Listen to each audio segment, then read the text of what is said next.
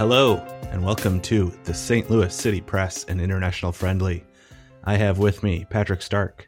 What a half. Drew Wolfson.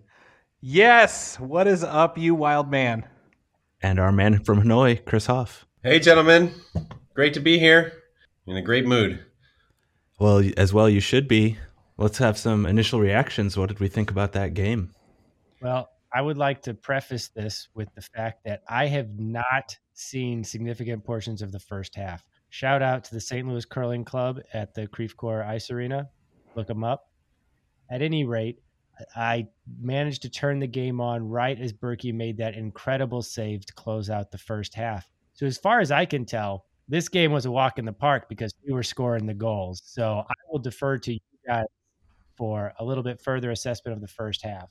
Well, let's talk about the first half, because if you saw it picking up from Berkey's save, you saw a completely different game than before Berkey's save. That's what I'm hearing, and that's why my impression is, wow, never looked in doubt at all. Well, so I actually thought in kind of a change of pace for St. Louis City, the defense looked really solid. We were worried about the defense going into this game, but Parker was in, and the defense looked pretty solid. The midfield was making them show up, but they did. Yeah, basically that entire section of our last podcast when we talked about the lineup, injury depleted lineup, was rubbish because we had guys coming back from injury. We had Tim Parker right back in there, so there was no need for a fourth center back. We had him and Bartlett. The defense played great. Of course, Berkey played great. I think the midfield and the attack is good. We went with two strikers, Gioacchini and Klaus. Usually in the previous games, we'd only done that at home. We'd played one striker away. But everybody looked okay. It's just that there is that spot between midfield and defense that I feel like was exposed, and Salt Lake did a better job of moving through there and looked a little more dangerous than the previous teams. That's what I took out of the first half. Chris, what did you think about Real Salt Lake in the first half? I think they were doing what we have been doing to other teams in that first half, which is turning them over in their own half. And we were a little profligate with the ball in some dangerous areas and gave them some chances that they didn't really create for themselves. A couple times, turnovers in the box or second chances given away very cheaply. I remember at one point, and I thought he had a great game otherwise, but Tim Parker he beat his man, and then he had a half second to overthink what he was going to do, and he gave the ball away in our own corner, and that led to a pretty dangerous moment. Happened a couple times. We weathered that storm, and then the game turned on its head. Let's talk about that Berkey save. It would have been a completely different game without that save, I think. Going into halftime down 1-0, you never want that. And notoriously, as I know we've talked about before, maybe not on the podcast, those end of halves are notorious for scoring goals, either for us or against us. This is one of the first end of halves where there hasn't been a goal just before the whistle. I think it's the only one that there hasn't been a goal in first half stoppage time. For or against, yeah. Yeah, and it was an excellent save. I think Berkey had a pretty good save against Portland, and he's played well in basically all the games. But that one, I definitely felt like that's a save that most keepers don't make anywhere. And it's the difference between, I mean, it's obvious, but it's the difference between being a goal behind and being even after a half when they probably shaded it a little bit. They had their number 9, Justin Merrim, who I'm looking up, he's on the Iraqi national team, looked dangerous. He had one shot that was just wide where he kind of made space for himself, and had another one that was kind of right at Berkey. He looked pretty good. I felt like we did fine in the first half and then had a great save to close it out and was feeling okay about the performance, and then it was just kind of blown wide open after that. You think probably Berkey makes that save, is fired up, and probably a little angry to have to make that save with the defensive collapse that must have led to it, goes into the locker room and just gives it to his defenders and say, hey, we got to straighten up. And he fires them up and they come out, and you know, it's all starts in the back. As a career defender myself, even the goals are being scored on the other end. It's the block or the intervention by a defender that leads to the build up to the counter to the goals. Well, I'm interested in something that we probably don't have a full handle on yet. As previously mentioned, we're studying football tactics. Was there a change of shape at halftime? Were we coming back out playing differently, or what was going on? I don't think anybody here really wants to talk about that, Phil.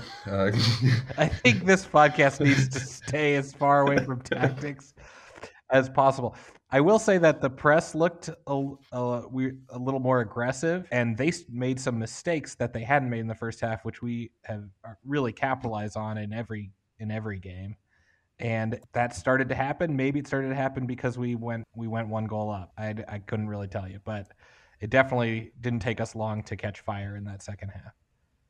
It did seem that either the coach had given some direction to the team, or the players themselves had settled down or made some small personal changes to make things more effective and more organized and seemingly safer in that second half. It just didn't feel like we were under the gun. I guess the early goal will change the approach the other team has to take, but it just did not seem nearly as stressful or threatening from Salt Lake in that second half. Well, let's talk about the goals. Patrick, I guess you saw the first goal on the corner kick. Is that right? I did, yes. It was, I do think we're very dangerous from set pieces. It's always great to see one of those come through, and that was just a pretty finish there, and coming so early in the second half. Set the scene. Where were you watching it? What was it like? Well, yes. So immediately after finishing my curling match and losing a real nail biter in the final end, I ran to the bleachers, turned my phone on to the game to catch that Berkey save. I got my City Red Adidas Ultra Boosts on, which, as far as I'm concerned, are my lucky charm. Not a sponsor. Not a sponsor, but if you want to send some our way, we'll talk about them hourly. In fact, we've given them plenty of money. I have actively paid money to get these shoes. At any rate, at halftime, I made my way to literally the nearest establishment to watch the second half at the Post on Old Ballas. Also not a sponsor. Did they have it up on the screen? They did. They had it on several screens. There was a nice little turnout there for people watching the game, but we were still able to find a table, get a couple drinks, and commence our broom stacking. Was it a wild atmosphere? It wasn't overly wild. There was a section that was a little bit more rambunctious than the main seating area where we were. But I was able to watch on the big projector, and it was a nice atmosphere to enjoy the game with my curling comrades. For those of our listeners who are new to curling, can you define broom stacking? Yes, broom stacking is the age-old tradition where after the game, the teams go out and the winning team buys the losing team a drink. Afterwards, the losing team usually buys the winning team a drink. And then after that, people just continue to buy drinks for each other. And it's a lovely tradition associated with curling.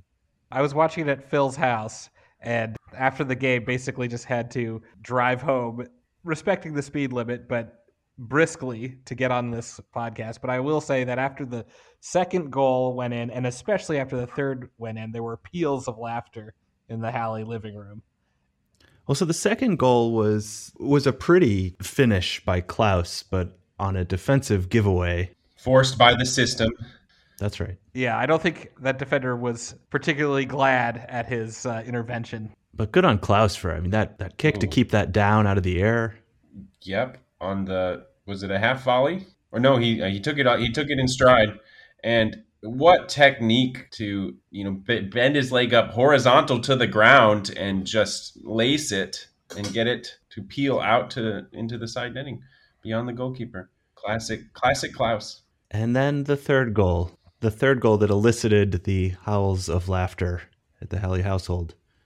It was just the other team. The press is working, but it was another case of the other team just happily obliging us by passing the ball directly to our player. Our most dangerous player. He took it with aplomb. Really, the capitalization on the opponent's mistakes has been outstanding. But it was like just kind of like in the first game when Stroud got the ball. It's like, why are you passing it to a guy wearing a different shirt than you? It's like a pickup basketball game gone wrong. It doesn't seem like he would be easy to miss on the field. That's a big dude. To be fair, he wasn't wearing his city red tonight. It was the road arch steel gray, which is less conspicuous. With 3, we were sitting pretty comfortably, but Alm getting his first goal of the season. Yes, Alm coming from the Swedish league to MLS this year. One of our players assumptively scouted by Lutz at some point in his European forays. Who can really say where he sees these guys? But he sees them, and he brought them in. Yeah, he came from Elfsborg, who finished 6th in the Swedish Allsvenskan in 2022. They are referred to as the Eleganterna, the elegance. Oh. Could accurately describe the build-up for that goal. Klaus to Leuven to Alm, and then through the goalie's legs. It was beautiful, and very nice touches by both Klaus and Leuven. Leuven, who otherwise did not have the best game, I thought. You know, it doesn't take much when you're as silky smooth and technical as Leuven to make an impact. He didn't do much, but there were a couple very, very inch-perfect passes and touches from him. I'm pretty sure for that assist, it was the outside of his right foot. It was. That he sort of shuffled on very smoothly into Alm's path for the goal. A lot of technique there. It doesn't take much for someone like him to hurt in attack. Chris, what was the atmosphere like in Hanoi for this game? Well, the fans who were in attendance at my viewing party were very, very excited. They were to a man geared out in their city equipment and paraphernalia, scarves even in the heat.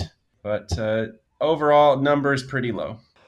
Yeah, it's an early morning for a soccer match in Vietnam. True enough. But the city faithful will find a way to wake themselves up and watch every week in and week out. Well, let's do a comparison. What do we think made this game unique or distinguished it from the previous St. Louis City games? Well, they keep getting better and better each game. You know, the first one seemed pretty fluky but delightful. Second and third ones, a little, we saw more of the team's quality, but there was also some elements of luck, and both of those were come from behind wins. The last one, we blew the Earthquakes out at home, and then this one, pretty even first half, as we mentioned, and then demolished them on the road in the second half. All that talk of the cold, brisk, deoxygenated, and salty air was overblown. Indeed, it did not look, obviously, like we were getting tired or worn out as the game went on. If anything, we looked like the team that had more energy in that second half by far. We massively outperformed our XG in this game. That's something that hasn't necessarily been the case in the 4 previous victories. Maybe this week's pod will be the pod when we figure out what XG means. Mind you, we have outperformed our XG in every single game, but we massively outperformed it this week. Our XG was 1.72, and we scored 4 goals. Something within the system must be breaking this metric. I don't even think we need to learn about it because we've already broken it and made it irrelevant. Fair enough. I'd like to say, in addition to Klaus's 2 lovely goals tonight, he had some very nice defensive plays as well. He was everywhere. I know I did overhear it in the bar, the Ted Lasso reference to everyone's favorite Roy Kent. But for goodness sake, that man was killing it in his own backfield tonight and making some nice passes, some nice footwork in his own end, getting the ball out, getting up for some headers. Staying down for some other headers. Anecdotally, wondered about the ability of him to elevate. Just because, he's a big guy and he doesn't usually have to elevate that much, but I saw him getting up for some head balls tonight, making some real nice moves and really helping out in his own back end. So well done, Klaus, on both sides of the ball. It looks like they were sitting him at the near post while defending corners, and that's an imposing, first figure to have to get over. And Real Salt Lake were certainly struggling making those corner kicks dangerous. I couldn't even get past it. I have an interesting question I'd like to pose, sort of off script here for you guys. What do you make of the fact that we have been committing a lot of fouls up to this point in the game as a team. What does that say about us? What do you think non-St. Louis fans are going to think of that going forward? It's a lot of fouls. 20 fouls today. I'm trying to remember any that stuck out. Mostly in the midfield at near the sidelines. It seemed there were quite a few. Not much can be made out of those. Not a very dangerous place for a free kick, but still, it's a recurring theme. 20 fouls this week. 17 last week, 17 the week before, 15 the week before that. I've got money on Stroud to be the first to get a straight red card on St. Louis City. Probably I'm basically a total homer. I thought the fouls were all pretty fair. I do think, yes, Stroud, I'm a little worried about also, Phil. I feel like he'll definitely get a yellow card for yelling in the referee's face at some point. And then maybe he'll get a fluky, make a bad tackle somehow, an actual yellow card to pair with it for sending off. But he has been getting substituted. I think he went off after like 65 minutes for Ulm today. Or no, it's a little earlier than that, like 60 minutes for Ulm, but I thought it was fair play. What did we think of the somewhat dangerous defensive tackle in our box? Real Salt Lake looking for a penalty out of that. I don't think it was a penalty, but it was maybe questionable defense. Yeah, we got a little lucky there. Yeah, I don't think it was the penalty either, but it definitely could have been a penalty. If the slightest bit of contact is made, if he didn't jump quite so high, I think he could have made a bigger meal out of it. And I think if his foot at any point, grazes or clips the defender's leg going over, then that's a penalty. And then Klaus on the other end was looking for one.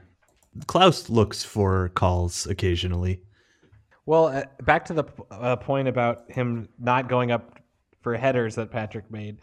Yeah, I was surprised he did make at least 3 where he outjumped his opponent, which he hasn't been doing at all. Usually he is choosing not to jump and is instead pinning his man behind him so that guy can't get the ball either.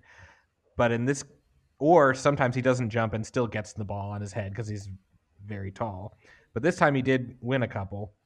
But he wants to bring the ball down because that's his bread and butter. That's where he's the most dangerous. And looking at him, you don't think that's where he's going to do the damage. It's very technical. He's got a great touch for a big man, as they say. Oh, taking a drink. Here we go. Taking a drink. Looking ahead to next week, St. Louis City takes on Minnesota. What do we expect out of that game? A win. I think we have to say that we're going to win.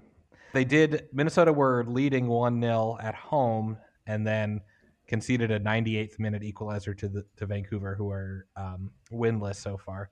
It's at home at City Park. I got to feel good. Also, again, another thing we talked about that may be a little bit suspect in hindsight is talking about home field advantage. There were a lot of away wins in the MLS today, including Seattle coming back from 1-0 away to win 1-4. I think we had some audio issues with the game that the announcers were putting down to a lack of crowd energy. It was a very cold night and a lot of empty seats in the stadium in Real Salt Lake. But yeah, it never looked like the crowd was getting to us. We're really pulling for the home team there. The chatter is that that's supposed to be one of the most difficult places to play, both atmospherically and I guess because of the weather and elevation, especially at this point in the season. That just didn't seem to bother the St. Louis City players at any point. Would you say also the lack of atmosphere can get to the... Nice one. The atmosphere and the lack of atmosphere, yes. Yeah.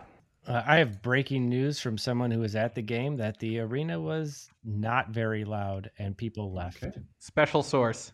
Our man on the inside. It looked colder there and less protection in that stadium than you get from City Park here. Fair. It was colder. Also, I think I'm under the impression there was a significant amount of snow in play earlier in the day. Maybe it made it hard to get to the stadium. I mean, the pitch was clear. Seats are probably wet. You don't want a wet seat in what was colder temperatures than here. That being said, we did note on the broadcast that the Salt Lake fans are really pretty used to that weather based on their attire. They weren't bundled up like you saw at our city game last year. I guess it's par for the course for them for those diehard fans. And die they did. Oh, so good on them for toughing it out, those who did come. All right. Well, with 5 games played and 5 wins, it's been an exciting St. Louis City season so far.